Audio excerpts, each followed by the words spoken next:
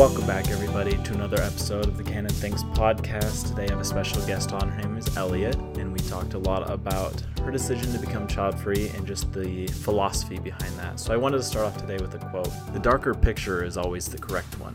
When you read the history of the world, you're reading a saga of bloodshed and greed and folly, which is the most impossible to ignore.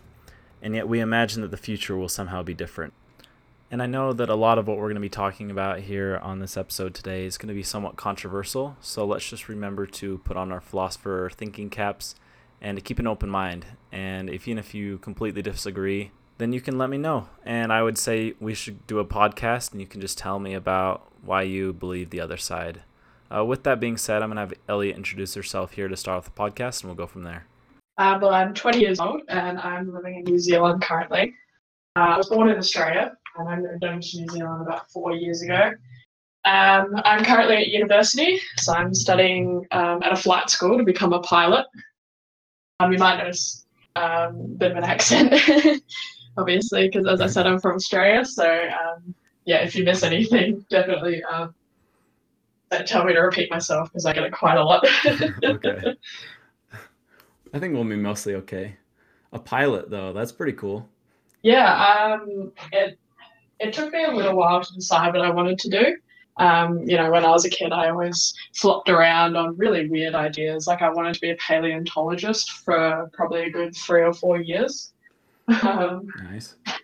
But because I live in Australia, my family lived in a lot of different states. So I was often going between where I lived in New South Wales over to South Australia and then on up to Queensland as well. So we flew a lot, at least 3 or 4 times a year. And that kind of built up my experiences with flying from ages like 2 all the way through to now when I'm flying internationally between New Zealand and Australia. So about 4 years ago, I was in high school. How long have you been from New Zealand? Like, how long have you lived in New Zealand? It's 4 years now. We'd be flying between New Zealand and Australia once or twice a year to see family and stuff like that. My dad flies a lot for work. So, dropping him off the airport was one of the best things, to do on like a Monday morning or something like that at, 5:30 a.m.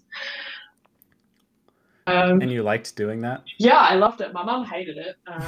She hated getting up early, but I'm a night owl, so I also hate getting up early. But the only time I will get up early is to catch a flight because I just love it so much. Yeah, it's definitely a really cool thing. I haven't really talked to that many people who are pilots. So how long is the school?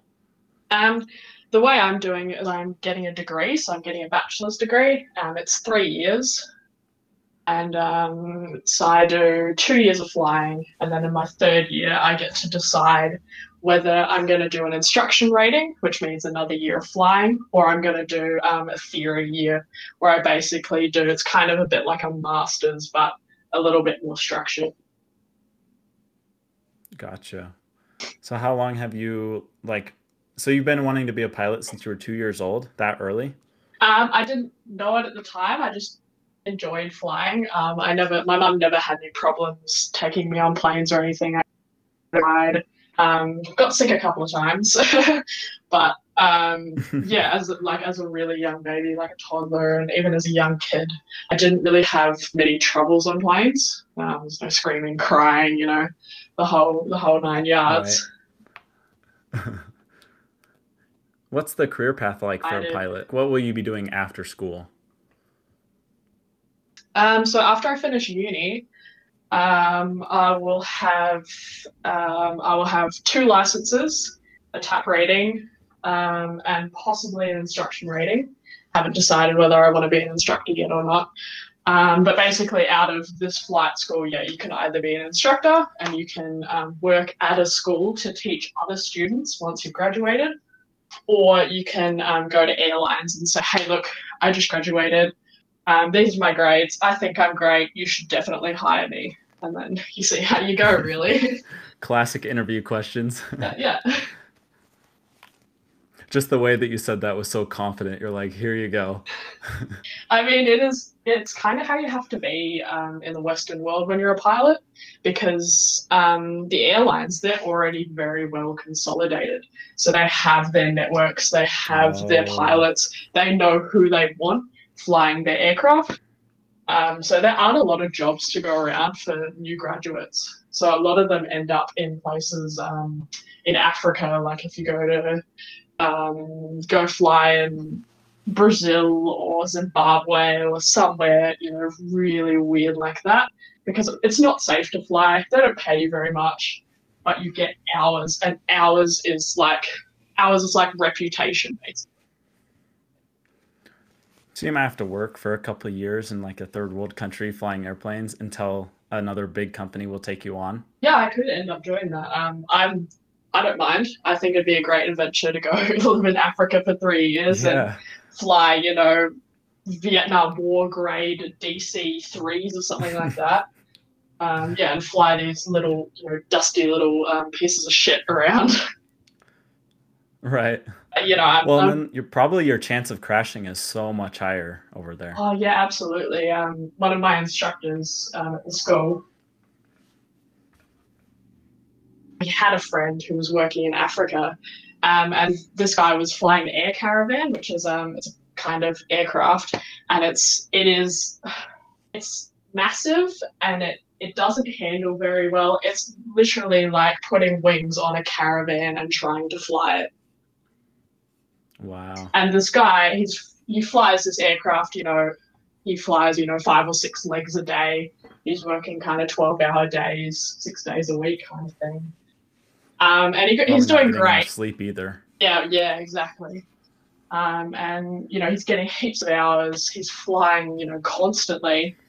And on his last day at the airline, quasi airline that he's working at in Africa, um, he gets a special load, which is he's supposed to be carrying detonators. Oh no. Yeah. So he they have this rule, right? So they can't fly the detonators and the explosives on the same. It's understandable, because if something happens and Hmm. a detonator ignites and touches some explosives, then the whole plane's going up in smoke. Right. But yeah, he gets off. He gets off the aircraft after finishing up his paperwork and doing all his checks at the destination airport. Gets off, and he sees the crew unloading the back of the aircraft, or the cargo. And he sees one carton come off, and it says detonators clearly stamped across the side. And then he sees the next carton come off, and stamped along the side is danger, explosives. So on this plane, he was Whoa. carrying both the detonators and the explosives for something like a 3 or 4 hour flight. Man, imagine knowing that before you started flying. Yeah, see, the problem That'd is be they're crazy. supposed I to. can't believe at least it didn't like blow up in midair. Yeah, because if anything happens, you have an electrical spark, or have a bit of turbulence and stuff gets rocked around a bit. Um, you know, Hmm. your whole plane's gone. Yeah. Yeah, that'd be crazy. Is that common for like American pilots to have to go fly in different countries? Yes, the largest portion of pilots that have to go over to third world countries to fly is actually British pilots. So Oh, you do find they have stricter laws or what? it's just how the British airlines work, because in the EU, your low cost carriers, which are the airlines that usually hire younger, less experienced pilots, they're spread out over the European Union. So if you're in the United Kingdom, it's kind of harder to get a job with one of those low cost carriers, because yeah, you might end up in Uh, France or really random. And yeah, France or British something? Airways, yeah, end up in a backpackers in central France. Huh. Yeah, because British Airways is it's such an icon for the EU, so it's really hard to get into it. So these pilots, to build up their hours, because they're all aiming to get into, Air France, British Airways, all these really top level flag carriers, they have to go to the limits basically to get these immediate hours after they graduate, because otherwise they just go nowhere. Whereas in the How many US, hours is it? it really depends. You usually graduate with between 200 and 500 hours, which is like peanuts. And Yeah. if you want to get into even a basic airline, is they still prefer you to have 1,000 to 2,000 hours. And then if you're That's a lot looking, of flying time. oh yeah, it's a lot, and that's just really basic. Like second officer position, you get paid 30 grand a year, and you have no health insurance or anything. But Whoa. if you want to be a captain, and you're getting top level spot, you get 150 grand a year, full health benefits. Mm-hmm. You're set for life. You could retire at 50. Mm-hmm. These people are looking at over their careers of thousands of hours. Some pilots end up with 40,000 hours once they finish, and they've all got Jeez. 8 to 10,000 hours in a specific aircraft as well, which is what makes them valuable. So it's very convoluted. Yeah. One thing that I would be terrified of if I was flying, even over Australia, is if your plane goes down, but you live, then you got to survive out there for a while. Especially if you go over in the jungle, like in Africa, you go down in the middle of Africa, and then you're surrounded by like 50 miles of jungle, and nobody knows where the plane is. Oh yeah, absolutely. We have heaps of regulations which specify the types of safety equipment we have to have in case, yeah, you're flying around in Costa Rica and you get an engine fire, you shut Hmm. down your engine and you have to, ditch your aircraft in the middle of the jungle somewhere. So yeah, you have to carry specialized locator beacons, which can communicate with satellites. You have to be able to broadcast on certain frequencies so that you can actually talk to people over the radio. It's a whole Hmm. a whole thing. That's cool because there used to be this show that I really liked that I used to watch. It was like I Shouldn't Be Alive. That was the title, and a couple of them were about people crashing over the jungle or over the dead somewhere random, and like a couple people surviving, and then them just.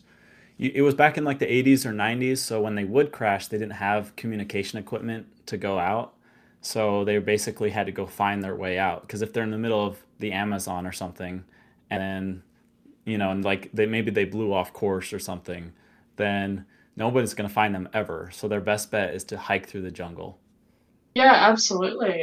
Especially yeah, in the jungle, you can't see an aircraft crashed there because the trees just swallow it all up. Um, Right. so yeah, And back then it in rains, and then there goes your fire. yeah, definitely. So back in the 70s and 80s, yeah, if your plane crashes in the middle of nowhere, it's basically it's on you to try and get out of there alive because it's going to take authorities possibly a month to locate where the aircraft actually crashed, depending on what kind of information they already have to go by. Hmm. But nowadays, with all that other But stuff when that you we were look at talking that, and about, you could probably get found pretty quick. yeah, absolutely. Like, because nowadays, the kinds of transmitters we have, they actually record your last known position. So if it fails, they send that to the satellite, which broadcasts it to databases and centers which have the information. So if it's needed um, by any search and rescue operations, then they can access that information and they can say, well, an hour ago this aircraft was Hmm. at this location over the Pacific Ocean. So we'll start there.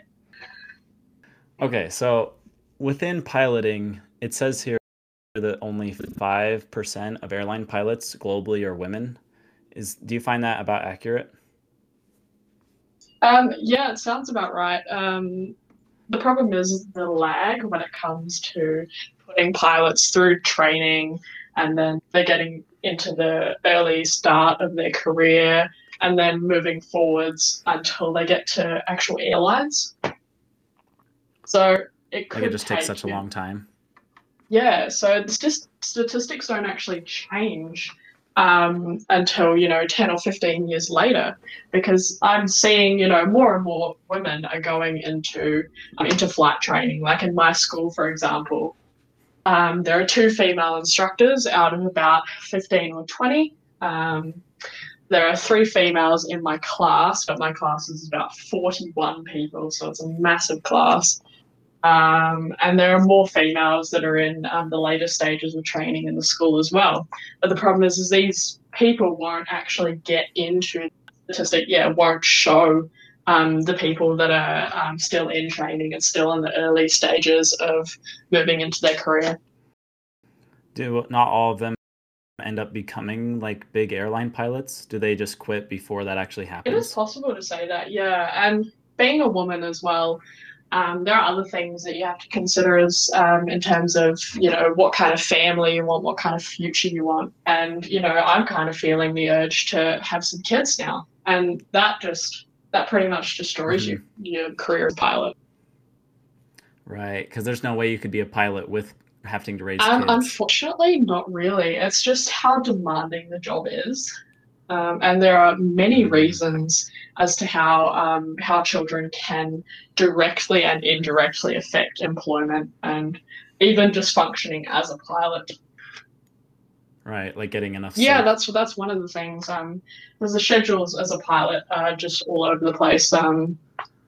Even as a student, there are a lot of times where I'm getting up at 4 or 4:30 in the morning.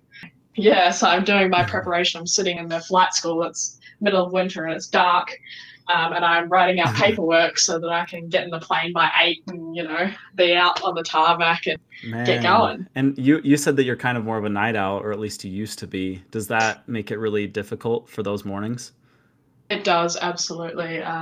The flight school is pretty. Yeah, it's open from 6 a.m. in the morning till about usually about 6 or 7 p.m. at night. Sometimes later, depending on who's flying. But yeah, it took me a while to get used to it, and even then, I still struggle quite a bit because all the classes Yeah. start in the morning as well. So every day I have lectures. They start at 8 a.m. It was definitely Wow. a bit of a shock to the Yeah. system. Yeah, I'm the exact same way. Like for me, going to bed before 2 a.m. and waking up before 10 is really hard for Yeah, me. absolutely. I find it's also a struggle because I have a longer sleep pattern. So I tend to spend 10 Oh, or 11 hours in bed every night.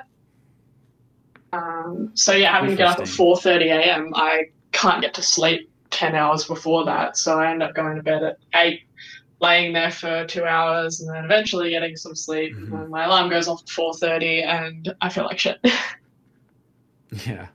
So when you say 11 hours, does that include the hours to actually fall Yeah, so asleep? usually it takes me a little while to fall asleep, and then I find I wake up towards the end in the sixth, seven, and eighth REM cycles. Towards the end, there I Mm, tend to wake up um, when I'm in the REM sleep, and then I'll go back to sleep and wake up again, and it's kind of I'll do that a few times before I end up actually waking up properly. Then I'll lay in bed for another hour, and then I'll get up. hmm. Yeah, yeah, that's got to make it really tough because I used to work this warehouse job and the shift started at 5 a.m. So I would have to be out of the house at 4:30. So really I have to be up at like 4 a.m. to go to Yeah, work yeah. until 4 p.m. And then I would have to like um, go to bed at 8 p.m., 9 p.m. And it was impossible for me to fall asleep before like 11. Yeah, absolutely. It took me a while to really, even just getting up for the 8 a.m. lectures. Yeah, I really had to kind of force myself to go to bed at a specific time. Lights out, phone away, and yeah, that was kind of a Hmm. struggle. Yeah. Yeah, I think it's just your circadian rhythm. Everyone's got a different version of it. I think both of ours are kind of more of that later cycle. Yeah, absolutely. In the aviation industry, particularly, there's been a lot of study in the human factors area on how sleep rhythms affect pilots. So, because a lot of pilots they might do a night shift and then they'll do a day shift and then they'll do 3 more nights and they have a day off. Hmm. Yeah, that makes sense. That's why I've already said. That's why I brought up sleep once or twice already, just because it is such an important factor It of contributes piloting. to quite a lot of pilot error. Hmm. There are quite a few incidents that I can think of off the top of my head where pilots were fatigued for a range of reasons, often, being sick or not having enough rest days, or, yeah, just their roster is completely whack. So, they have to be Hmm. sleeping at 2 p.m. in the afternoon so they can get up and be active at 8 p.m. and fly overnight. It's yeah, that's one of the reasons why it can be difficult for women who want to be mothers. Also, a really major impact of being a mother on the medical side of it. So, in order to be a pilot, you have to pass medical exams every year for commercial pilots. And Hmm. once you get over the age of 40, it's every 6 months. So I did mine in October of last year, full blood test. And then I go to a doctor and they do a physical exam, they do ECGs, make sure my heart's right, there's no heart defects. They check my cholesterol, they check my BMI, quite a range of stuff. And then afterwards, you have to go to the optometrist and they do a full eye exam, basically poke and prod you and shine lights on your eyes. And it's Hmm. not enjoyable. But yeah, doing this every year, if you have a medical problem, say in pregnancy or childbirth, for example, you end up with high blood pressure. It was funny that you called that a problem. Yeah, a bit biased. But yeah, So pregnancy and childbirth would create other issues like what? absolutely. So, a really common side effect of pregnancy is hypertension or high blood pressure. And high blood pressure is a massive issue in the aviation industry because it affects how your heart isn't able to pump blood as well. It's not as efficient. Your lungs aren't as efficient, and your brain isn't as efficient either. And Mm, a lot of medications for high blood pressure actually come with side effects, which are also dangerous to pilots. So there's no middle ground here. right. So they basically have to, if you have high enough blood pressure, you can't be a pilot. Yep, exactly. There's a massive list of conditions which can get you disqualified from a medical certificate.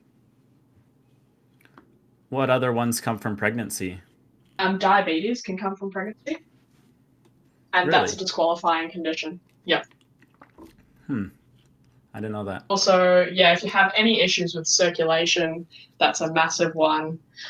Also, if you have hormonal imbalances afterwards that can affect your mood or your cognitive ability, if it's a large enough imbalance and it has to be treated with enough medication, then yeah, your medical examiner can just go, nah.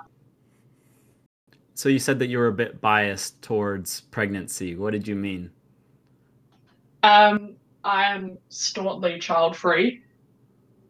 I've only recently, Staunchly. yeah, I've only recently kind of come to the conclusion that I'm just really not into children at all. I always knew it. I always knew that I didn't really like kids. Um, don't really understand them. Don't really feel comfortable with them. But it's the last few months where I've gone. I can't see myself being a mother. Are those the main two reasons, like that you don't really get along with kids and that you want to be a pilot? Those are two of quite a long list of reasons, actually. Oh, there's more? All right, I want to Yeah, hear this rant because, I mean, here we for go. example, just for me, I don't really know for sure. Like, I've definitely dipped my toes in it, and there are a lot of good things that I can definitely understand why people would want to be child free. But I haven't really had a conversation with somebody who is very anti having children, at least in their own lives. Yeah, yeah. Um, the first indicator for me was yeah, just not really liking children.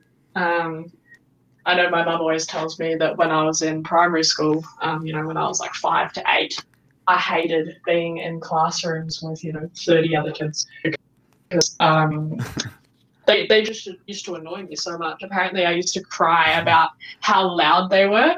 And I used to get really worked up because, kids, run and scream and do all sorts of bad things. I used to get really concerned about it. So it like stress you out just hanging out with other kids? Yeah. And, my teachers apparently would often find me kind of snuck away in the corner or, not really socializing with other people because they were just, they're like monsters to me. But you were a kid. Yeah, exactly. I don't really remember That's hilarious. But yeah, it's quite ironic. That seems like a pretty good starting reason to why you wouldn't want kids if you already hated kids when you were a kid. Yeah, like I don't think I need anything else to convince people. If I was a kid that hated kids, then how am I going to feel as an adult about kids? Yeah. Okay, what's the next big reason? Yeah, that kind of developed. So over the course of kind of like my teenage years, I found that, I struggled to relate to children kind of under the age of 10. I couldn't see them as living creatures. They just felt kind of like things. Wow. Yeah, and there was a big mystery in my life for quite a number of years because I've got Christian parents. And I always felt so uncomfortable about the story of the Virgin Mother Mary. Yeah. It just from your point of view. Yeah, it made something in me feel really, really disgusted. And I couldn't figure it out for a long time. Until probably a couple of years ago when I came across a term, it's known as tocophobia. And it's a pathological fear of pregnancy and babies, basically. So do you have that? I haven't been diagnosed, but I relate to a lot of people who have. Okay. They talk about how if they see someone who's pregnant, and there's one comment that comes to mind on a forum, and this person said, don't point that thing at me, bitch. And they're talking about the mother's pregnant stomach. And I was like, I relate to that so much. That's like the exact opposite of so much of society. I bet if you've told most people that, they'll probably get a little bit like butthurt about it, huh? Oh, absolutely. I tend to keep it very much to myself because I know it is a very unpopular opinion. It doesn't go with anything that society teaches women. So it's kind of been a developing story of my own, just keeping it kind of on the DL. But it's definitely something that I've figured out now. Yeah, I mean, that's probably a good thing to figure out when you're young, because then in terms of at least like dating and stuff, you'll be able to pick out partners who also don't want kids. Absolutely, yeah. And the problem is with having such a clear idea about something in your life when you're this young is that a lot of other people don't have like the same kind of anchors that you do. So, me being child free, I don't want kids, I hate them, they're gross, pregnancy is disgusting, it feels foul. Screw it, don't touch me with that shit. People that are 20, 21, even a bit older, up to like 25. A guy I dated recently who was 25, he said, I'm not really sure I want to like close that door yet, I quite like the thought of, later down the track, me having kids of my own, mini-me's kind of running around, and I hate that. Yeah. That's a terrible reason. What? I was so confused when he said that. I was like, oh, hold on. So wait, what? So were you dating for a while and he dropped that bomb, or was it like just at the beginning? Funny thing is I actually asked him out. So that was a bit awkward. That sucks. We weren't dating for very long, but I knew him for a little while. We were friends for a little while before I asked him out. But yeah, he was uncomfortable by the fact that I didn't want kids. he kind of did, but wasn't really sure. Hmm. I was like, "Hey, you're 25, bro. Just make up your mind." Um, Right. Well, what's funny about just that whole situation about choosing whether or not to have kids is just the fact that because society tells people to have kids, like it's not like having kids in our society right now isn't an opt-in situation. From societal's view, it's almost an opt-out situation because what you're doing is so contrary to what everybody else does and what everyone else teaches. in terms of the opting out, it really relies on having something inside you that is forcefully telling you that you can't do that. And that's what it is for me. Like Because it's an I active could decision. not be, yeah. Yeah. So many people don't have that clear reason to not have kids. So they just go, "Oh, I don't want to close that door yet." Or, "Oh, I could see myself being a parent." I think for a lot of those people, they just haven't really given enough thought yet because the people who know that they're child free for most of their life, at least from what I can tell from my own research and like reading some of the stories on the subreddit about it, is that it is such an active decision that you have to be prepared every single time that you're going to have sex. You need to be like ready so that way you don't have kids. And like you also need to pick partners who would either obviously not want to have kids with a girl or just want to like Yeah, abort. absolutely. It's very much making conscious decisions to pursue the lifestyle that you want. Because, yeah, in the view of society, having kids is a natural thing that everyone does. So if you don't do that, you're immediately just basically skewing life as we know it. And you've got to be prepared for every single situation that comes about in your new life path. Yeah, because but that also change because it does change a lot of things. Because just when I've been considering the option of never having kids, the more that I think about it, the more that I realize how much more my life opens up if I don't have kids. Like how much more I could focus on my own life and what achievements or places or things I want to do rather than having kids and then basically my life ends at that I point. That rings true very much with me because I feel like I lost quite a bit of my childhood, my teenage years through some abuse I experienced. Um, so I'm Mm, very much kind of nurturing and self-parenting myself now. Um, what does that mean? have to parent someone else as well would there's in terms of emotionally and mentally there's a lot of work I have to do because I haven't learnt the kind of skills that a lot of people have in terms of identifying emotion and regulating it. um, so Mm, my mum was always quick to anger. She's very loud, and she was often physical as well. So as a very young child, I kind of learnt that that was the way that you can do things. So now I'm having to unlearn a lot of things that I got from my parents. oh, interesting. Yeah, because that definitely, because a lot of the things that our parents teach us are new ways that we're screwed up. Yeah, pretty much. So that's also a big concern for me.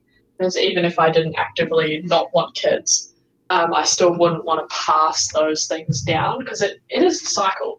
It just keeps going. All the Yeah. things that the parent can't solve is passed on. Yeah, it's funny how people think that they're going to be able to raise their kids better. And I think for a lot of families that's achievable, but there's always going to be some ways that you're going to screw your kids up, that you like a completely new way that they weren't expecting. Yeah, absolutely. It's impossible to plan for every single situation. Yeah. And a lot of parents aren't really ready for their kids to be their own person. Right, yeah, that's the nature of life is you got to you if you're going to become a parent, and I think this needs more active choice in society right now, is if you're going to become an active parent, you need to accept the fact that eventually this person that you created is their own person, and whatever choices they make in their life you can't control, and you just have to hope as the parent that they're using what you taught them to be the best person that they can be, but they still have to make their own mistakes, and they have to choose the life that they want to live. Like, as a parent, eventually you do have to take away control and say, all right, well, now this is your life. Make it, make it yours.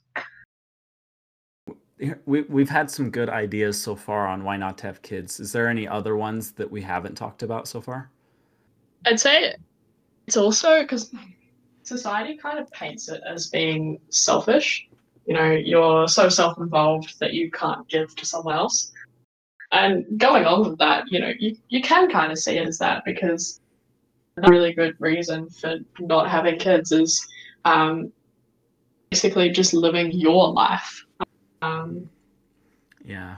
So just being able to have the energy and the time to work on yourself and, work on your career, earn plenty of money, some kind of selfish one thing thing I was travel thinking. around. It's selfish, Yeah, obviously. but to what moral extent is not having kids unselfish?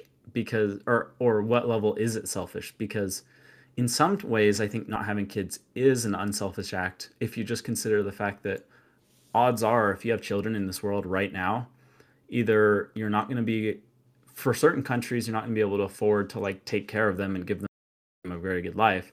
And even if you are able to give them a very good life, then maybe you should consider doing that with some adopted kids, because a lot of children stay in the foster system their whole life if you could have just given them a better life instead of having your own kids, then they could live a good life. It's definitely an ethical dilemma. There's no real solution to it, because if people just don't have kids and do that and adopt up all the children that need to be adopted, like that's a finite supply that finishes eventually. Probably won't in our lifetimes, but eventually it will. So then what do you do? Kind of. Well, I think the conversation changes at that point. It's really strange. I don't know if you could give me legitimate reasons, like convince me that that having your own child is ethically more correct than creating your Personally, own. I agree.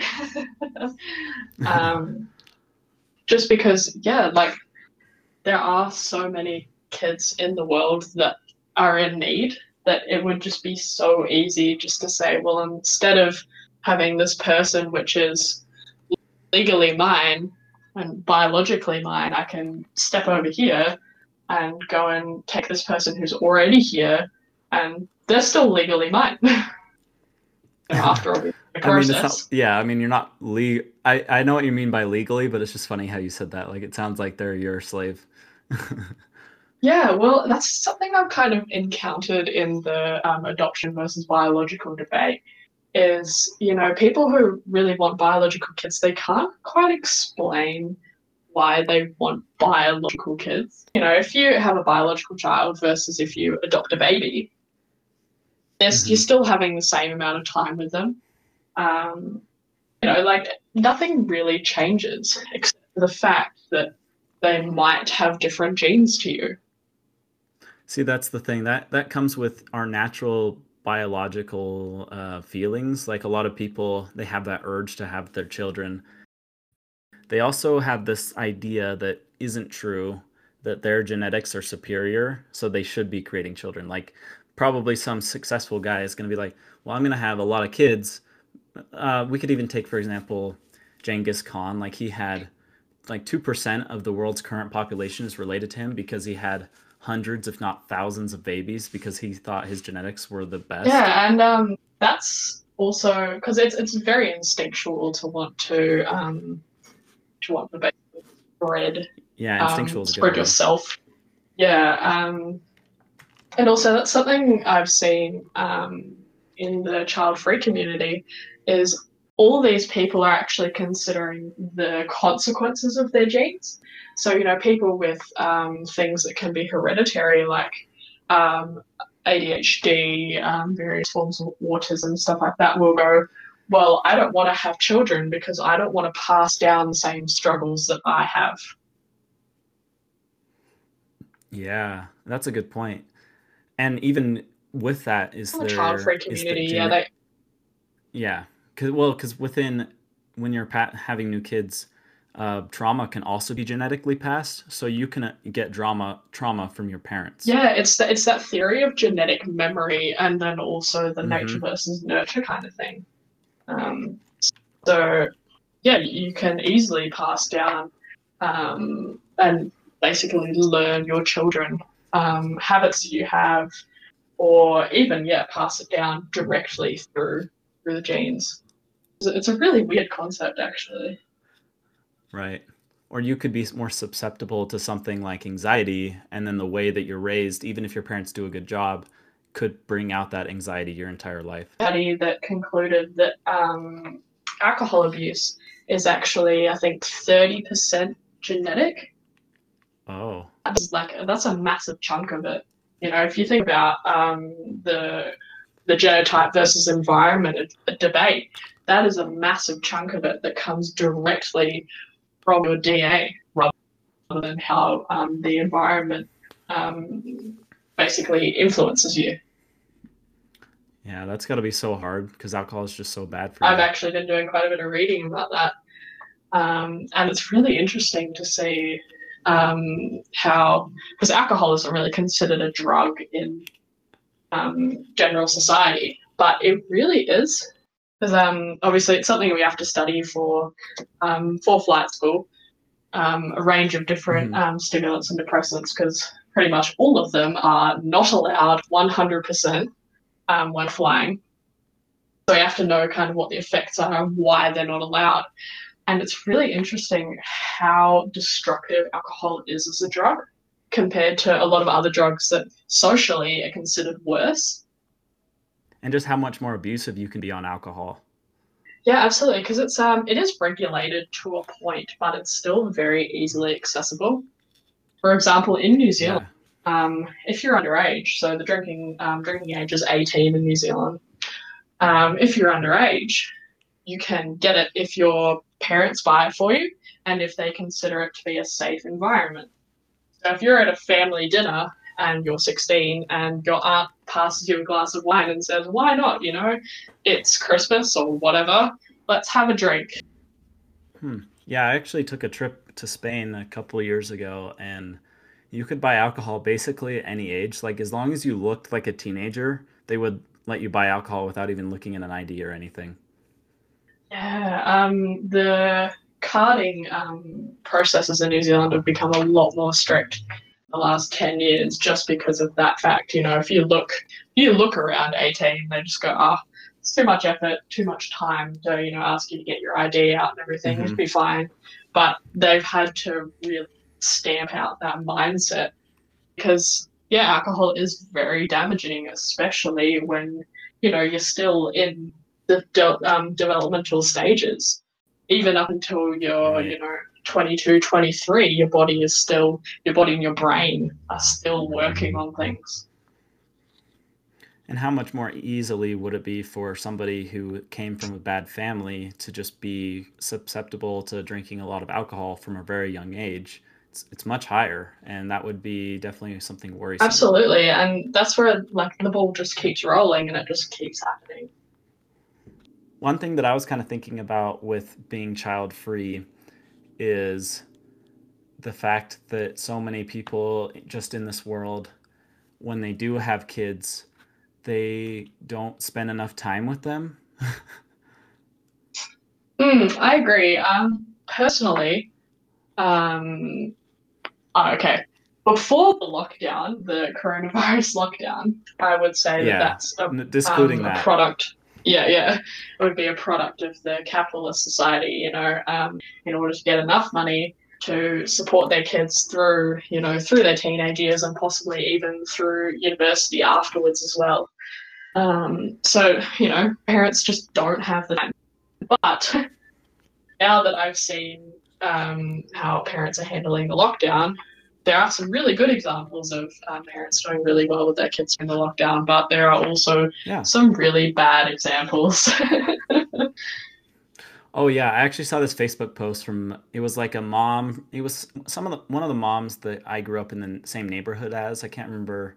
I remember knowing one of their kids, but she had made this post talking about how her kids were driving her crazy and that she couldn't wait for school to come back. And I'm like, didn't you choose to have that kid in the first place? Like, I know Yeah. that you're stuck with them once you have them. I get that. And I know that it's difficult to raise kids, especially every day.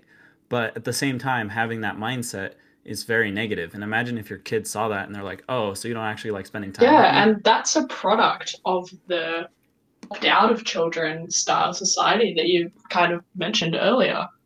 That's a direct impact of that. Because people go, well, I have to have kids, and then all of a sudden they realize that maybe they're just not quite made for it. I think that there are definitely people in this world who are made to have Oh yeah, children. absolutely. Um, my manager, 100% made to be a father. Mm, He's heaps of fun. He's so understanding. He's always got time and effort to spend on someone. And his kids, they're energetic as all hell. I know they scream their heads off and they run around like little pork chops. Whenever I see them, they come into the store. They are the most well behaved little people and they have their own little personalities. They have the things they like and they're happy to talk and they're really enthusiastic. But yeah, they're not running around the store screaming. that's so great. Yeah, because that there's definitely people in this world who have a natural gift for children. I mean, I would even say that I fall under that. In terms of being an actual parent, that's a different story, but just kids tend to gravitate to me and I gravitate to them.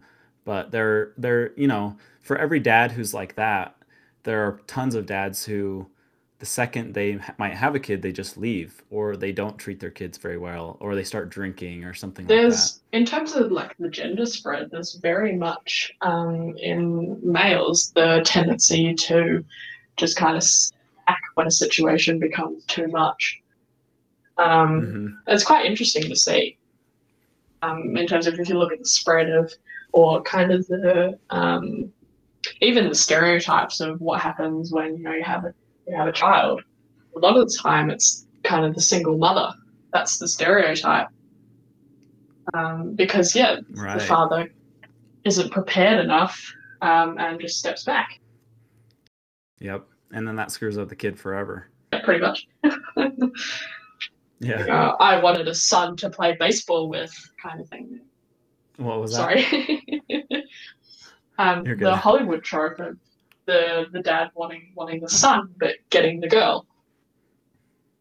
Mm, It's yeah. I wanted a son to play baseball with or kick a football around in our backyard. Instead, I got this emotional little girly thing that I can't relate to at all.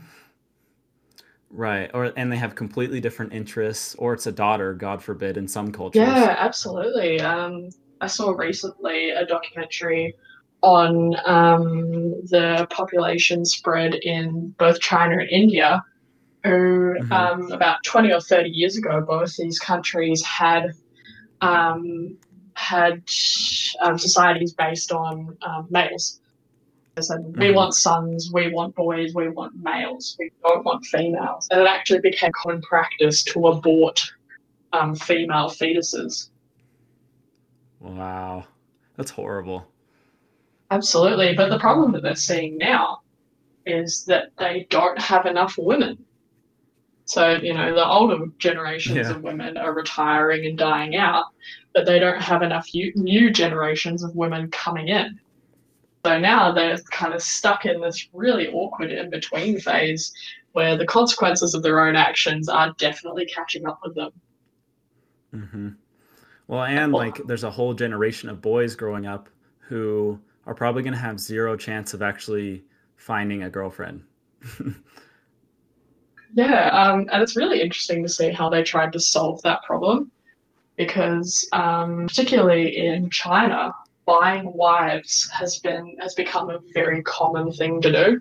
So if you're a dad and your son needs a wife and you have plenty of money, then you go and spend $10,000 on a little Vietnamese lady to be your son's wife.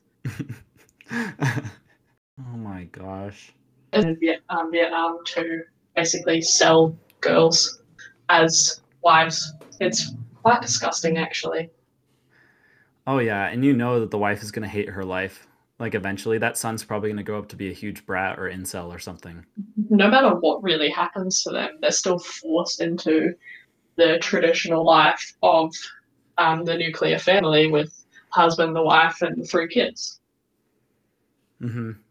So whether they want to or not, they're stuck with it basically. Yeah. Why would they do, is Vietnam just that much more poor than China? Not that it's not an economical kind of thing. It's like it's not directly between the countries as nations. It's more kind of under the No, radar I just where meant like from the person's point of view. um, I suppose you could say that. Um, I mean, in Vietnam, it's not just encouraged, but it's pretty much regulated the fact that, as a woman, you need to find a husband, settle down, and have children for him, Mm, just with him. Um, so that's where the cultures, between India and Vietnam and Thailand, that's where the cultures kind of line up really nicely to be able to foster this kind of behavior, I guess. yeah, because that's like it must be a much better situation if you're a single Vietnamese woman to marry some rich dude in China than it is to actually have to find a mate within Vietnam. It's such a shame though. It's such a waste of an entire generation of women who could be doing such great things for the world. Wouldn't it be so much better just to adopt even children from other countries rather than having your own kids? And who needs to like be contributing to such a sexist way of One life? of my best friends, her and her sister were adopted from an orphanage, and the parents couldn't have kids together, so they decided they would adopt. Oh, And where they're were a they lovely from? little family. So the parents are from America, and the two girls are from southern China. Oh, interesting adopting kids from China because there's a lot of orphans out there in China, which is kind of funny considering that they have such a problem with this like lack of child production that they forced on themselves. Yeah, it is really strange how all these mistakes kind of come together to make a really screwed up society. Yeah, because And China even sucks. I mean, I hate China. I've ranted about China to so many people over the course of my life because I'm just like everything, this is probably though, this is just karma coming back to them for forcing that one child policy on their country because I think maybe like a two or three child policy would be all right, but one child, that definitely screwed a lot of families in terms of they had to like kill their own babies or hide them or like just kill all the girls until they had a son. yeah, well, gender roles are still so heavily regulated in Western countries that nothing's really changed if you compare them. Yeah. Hmm. So people are still being forced into that life story of either I'm a man, I've just graduated uni, I need to find a wife, settle down, buy a house, and have kids, or I'm a woman, I need to find a man, settle down, buy a house, and have kids. I think I just said something quite controversial then. Yeah, because so much of society is based around like this idea of having kids, building like your little house together. Man goes to work, woman stays home and cooks all day, and then it's like an actual happy family. But the truth is, that was never the really a great way to go about things because, I mean, there's a reason we had all those riots in the 70s just about like freedom of women and everything because they realized how dumb that whole system really It's is. not that the people in third world countries don't want to change things, it's just that they physically can't. The states Yeah. actually have, like these nation states, have been putting legal restrictions on this kind of thing for decades. They know how to do it. They know Hmm. how they can restrict their population. And a big part of that comes from not letting people have abortions. The social narrative is flipped completely. So yeah, 30, 40 years ago, you need an abortion because you had a female fetus, go for it, have As as long as many it's state abortions as you mandated. feel like. But now, women who need abortions, even for medical reasons, are having to go, kind of black market style to, just Yeah. to kind of save their own lives. Even in certain US states, people are having to drive to Mexico to get abortions from third world doctors who probably don't have as much safety regulations. It's really crazy. Yeah, looking at the development of the United States over the last 4 years has honestly, like, it makes me feel physically sick. Yeah, it's almost like we opened Pandora's box and every possible bad thing that could be happening in the world is currently happening in 2020, but especially since when Donald Trump got elected. Yeah, I think it all started there. But yeah, like viewing it from little old New Zealand down next to Antarctica, um, it's like it honestly just blows my mind what these senators and governors are doing because they basically have free rule over, from my opinion, over their It's own crazy. areas. Yeah. And they can So, like gerrymander. They can change the voting districts within their states to stay in power as long as possible. that's the first I've heard of it. And to me, that's immediately like, no, that's unlawful. That's it. You can't have that. That's just bullcrap. I mean, if we keep going down the route that we're currently going down, the US is going to fail at some point and like collapse or something. It's going to be wild. But I don't know how long that would take to happen. But New Zealand is looking pretty dang good. Your prime minister, who funny enough is actually she's an ex-Mormon, so she used to be Mormon. She's like Yeah, awesome. I don't vote because I get way too angry about politics. But when Jacinda Ardern was elected in, and when she was running, I thought, yeah, she's a reasonable. No, yeah, she seems alright. This is a little bit sexist because I kind of went, oh, is she going to be able to, push for these things? How And then, dare you? within the year, I know. How dare I, as a woman and a feminist? Yeah. If you were a man and you But just said that, I would totally yeah, edit that out. yeah, you can't. You have to Just to leave that save your in. just to save your name. Oh, I'm definitely leaving this now. But within the year of her getting elected, her major promise was to get tuition fees completely free for all first years. And she did that within the year. And Nice. I Has it kind of helped? helped me, not very much because my tuition fees are massive, but to, 80% of the studying population, it is like a godsend. Nice. That's So good. when that happened, I was immediately, 100% Jacinda Ardern, you are my god kind of thing. Yeah. And hasn't she handled the corona really Yeah, good there's too? been a lot of debate on whether she actually came down too harshly. But if you look at the kind of runaway that you're getting in the US and the EU, it's really clear that, Yeah, I think we just hit a million infected people. yeah, it's honestly, it's insane. It really She's is. really, she's really put a name to New Zealand. It's kind of weird how that's happened Yeah. now. We're just, a tiny little section of the Pacific Ocean, and everyone's talking about how New Zealand has handled it so well, just because she basically had the balls to say, well, no, we're going to get rid of this before it even starts. She's definitely been criticised for it in terms of if she came down too hard, because New Zealand's definitely taken an economical hit from it. But I think our maximum number of cases, like total, has been about 1,600. Yeah, that's not bad at all. Well, just in terms of talking about the economy, um, the U.S. isn't necessarily experiencing an economic downfall yet. It is, but just not as big as it could be. But as soon as the all these unemployed people that actually hits the market, which takes about 90 days, we're gonna feel it, and a lot of the world is gonna feel it.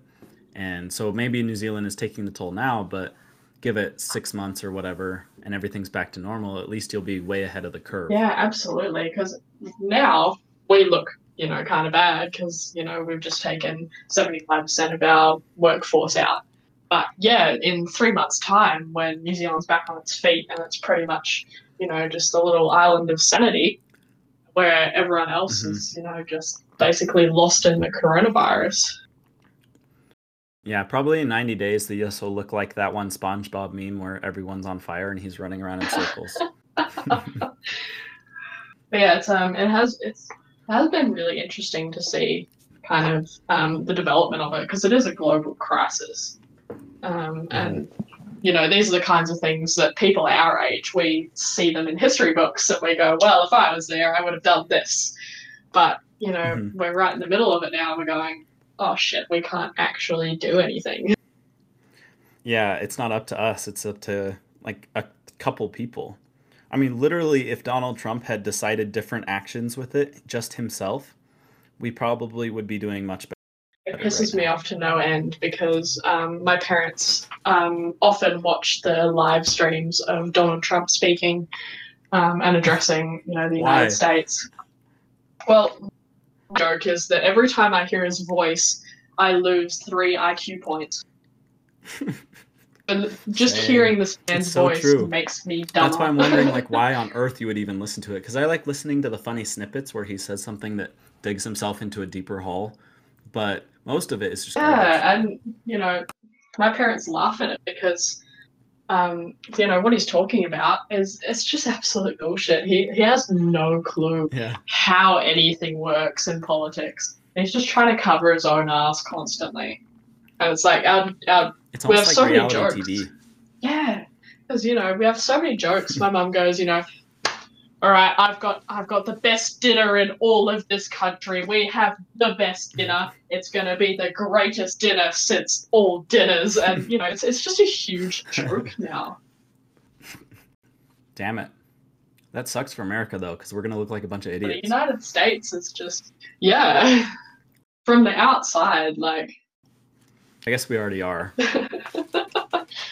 But I mean, I hell, we import every good thing about America is imported from a different country. Elon Musk, all of our best actors, all that stuff. Like even freaking Parasite won the Oscars, and like all these country white folk were offended that a South Korean movie would win the Oscars, even though the Oscars is an American thing. And I'm like, well, maybe you guys should stop selling out to China and actually make good movies for once. I read a quite an interesting comment that was basically likened the current state of the United States to the fall of Rome and basically the destruction of the Roman Empire. And it was funny, but it felt a little bit too realistic. You know, that'll really happen when we like go to war with Mexico or Canada or something. Like we become extra Yeah, imperialistic. yeah. I'm just waiting. Well, last year everyone was waiting for someone to press the button and launch some missiles at either South Korea or the US. It Yeah. was Mm-hmm. it was honestly it was just insane. Didn't he just die though? Kim Jong Not Un? very old, is he? He's like 30, but I've seen a lot of memes lately. He had a heart surgery and apparently he went into a coma after, and everyone thinks he might be dead. And the North Korea isn't just, they're just not publishing it yet until they find a replacement. But nobody knows for sure. Oh yeah, I'm so surprised Donald Trump hasn't brought that up in one of the the national addresses. It's because Fox probably doesn't even carry, like, it's not official yet, so they shouldn't say anything, or else Trump will probably literally start sending troops over there to take it over. Yeah, yeah, he'll be like, America, the United States is the best. We have the best handle on coronavirus, and King Jong Un has just died because of it. We have won. I can imagine it right now. he's like, He's like, their walls aren't big enough, man. You got to build bigger walls so you don't let coronavirus into your country. I know this because I saw it on Fox News this morning. The state of the world. You know, that's another good reason not to have kids, too, is just shit is starting to hit the fan really hard within everything of the world. Like, there's a lot of crazy stuff going on. Even Kobe died. When Kobe died, I knew that something was wrong. And this whole year has proved that. Yeah, we're in the wrong timeline. We really, like, someone's screwed with like the matrix that we're in, and they turned a dial a little bit too far for insanity, because I'm pretty sure that we're in a matrix now. We're surprised, honestly, the way this year is going. And it's funny because it's the people in the child-free community are the people that are seeing that. People complaining about, oh, my friend's trying to get pregnant, right now. Like, seriously? It seems like kind of a bad it's time to really get insane. pregnant. It kind of baffles me the fact that the child-free community has more of a handle on, parenthood than anyone else seems to. Yeah. Well, it's because they understand that maybe taking, like, let's jump a little bit into antinatalism. It's this philosophical principle that having kids is inherently a bad thing, like that there's a negative value assigned to birth, because right now in society, birth is considered a good thing. I mean, people celebrate like bridal or pregnancy, like they'll have parties before when you're pregnant, and then they'll celebrate on Facebook that they had children. But maybe considering, just maybe, that having children is actually maybe a bad thing, and that suffering is guaranteed no matter how good you treat your child, that suffering is inherently wrong, and that maybe having children is wrong because you're forcing, because at some point, no matter how good you are or how good of a parent or whatever, your kid is going to experience some suffering. So their idea is that suffering is worse than not Yeah, it's kind of existing. funny how, it's based on how you define happiness versus pain. So if you say that, one moment of pain is worse than having, the rest of your lifetime in happiness, well, to some people that kind of equates, and it says, well, I shouldn't have to suffer ever. I should be happy. That'd be great, Hmm. honestly. Like, I want that Yeah. too. More realistically, you have to say, well, everyone's going to experience some moments of pain and suffering, but majority, it needs to be happiness. So it's very Yeah. much where you're coming from in terms of how you look at this equation between suffering and happiness. Yeah. And it's definitely a very cynical philosophy because you're discounting all the greatness, like all the good things that can happen in life. I mean, for me, uh, some good food is such an enjoyable thing that it almost makes all the rest of life worth living. Oh, I think I agree with you on that. I love that. The problem with antinatalism is it has no solution, Hmm. no practical solution. You can sit there and consider it hypothetically until, your hair grows grey. But the problem is that how do you apply it to, a real world? Yeah, and why is the end of humanity worth considering when you're, because true antinatalism would be forcing the entire world to not have any more children, like ending the human race. But Yeah, but I don't necessarily agree with that because I think the problem is that humanity could become better. I mean, at least, like, yeah, it sucks, and it could nuke itself in the next 10 years, and then it's all not worth it, you know. But odds are we're gonna make it through everything, and we're gonna end up being served by like robots, and then we won't have to do anything, and then we can just do whatever we want, and we don't have to work or anything. That would almost be worth a goal worth striving towards rather than just ending the yeah, human race. definitely. It's when you are playing with theory like this and you're trying to apply it to an abstract form as the human race and its societies, it's so difficult to just put an infinite variable on there and say, well, this is figure it out. You don't have to analyze the consequences in 20, 30, 100 years because it's what it is now. But yeah, when the Hmm. situation changes, you're suddenly going to come back to the drawing board and go, well, actually, this isn't working for us anymore. So, Right. yeah, if you change all of society's views towards, and you anchor them with antinatalism, which is pretty much the direct opposite of what we have now, we're still going to have issues. There's just going to be different ones. Yeah, that's true. Well, and that's why it's a philosophy, because I think maybe you could just use that in your own individual life and decide to use that for your own. That's maybe just another reason for opting out of having kids. Kind of balances out because antinatalism is generally an unpopular idea. So if you only have a small percentage of the population that identifies with it, it kind of balances out enough so that you still have the people, reproducing with Yeah. their own ideas, and then you have that small population that isn't. Yeah, I think just being child free, like making that choice for yourself, definitely honorable. And I like the fact that it's going against society, because a lot of what society does is doing things for the sake of, well, that's how it's always been. Well, when you do things for the sake of that's how it's always been, that's where a lot of humanity's problems come from, like sexism and racism. Delving into the world's problems, it's so hard to find an actual navigable path through them because things change constantly.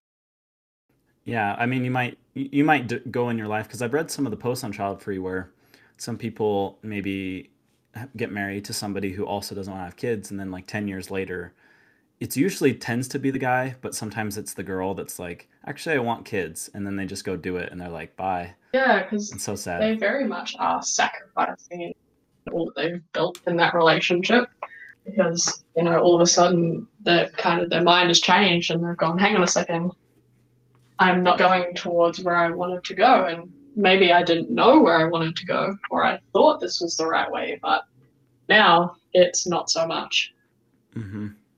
And that could definitely happen with having kids too. Like maybe you really enjoy having babies or like young kids, but by the time they're teenagers, you just don't want to be a parent anymore. Yeah, yeah. Like I've done my time now. It's I'm off duty Yeah. kind of Or you thing. just, Yeah. you get tired. A lot of parents just they burn out. It's really hard to do. Every parent has their own kind of unique set of skills. So some parents love the baby toddler stage. They think it's great, it's adorable.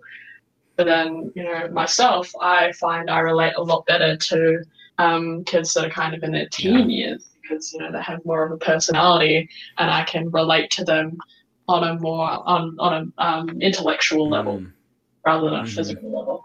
Would you ever consider, maybe if you were older and you had fulfilled a lot of your life streams, consider adopting like a teenage age child? Yeah, that's something that I've thought of in relation to, what if I get to 35 or 40 and, I find that I have this unfulfilled need where, I decided that I want to nurture Hmm. a human soul. Well, then my solution to that would be, yeah, I would adopt, someone who's 10, 11, 12 and carry them through the second half of their childhood. Because often the older children are the ones that basically get pushed on the wayside because parents want the whole childhood. They want the baby. Hmm. They don't want someone who's already spent 10 years on this earth. Or they keep having kids, and then the older kids are kind of forced to raise the younger kids, even if they don't want to. That is a really worrying prospect is in large families when, these older kids are basically becoming babysitters. So they have to develop all of a sudden and be able to not only provide, things like food, stuff like that, but also they end up providing emotionally as well. So that's a huge tax on someone who isn't really fully developed either. Yeah. I mean, it's not like most 15-year-olds are exactly ready to handle 2 or 3-year-old kids. I mean, they kind of know what to do, and it's not that hard to babysit a kid for a couple hours.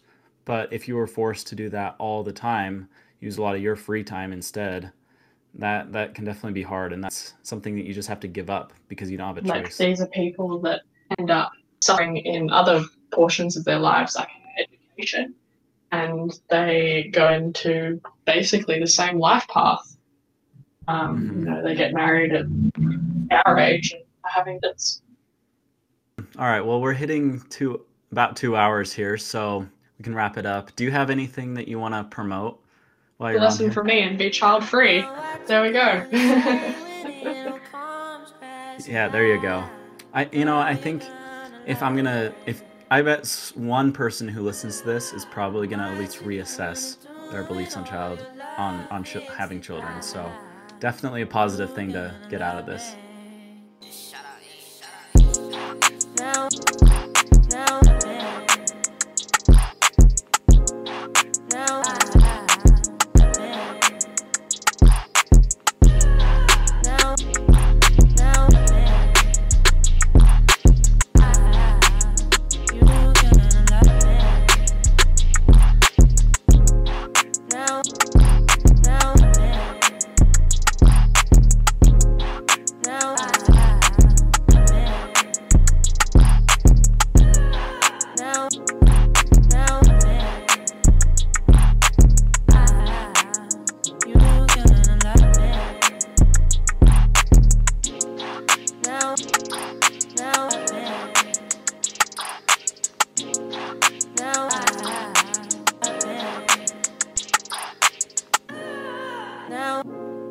Now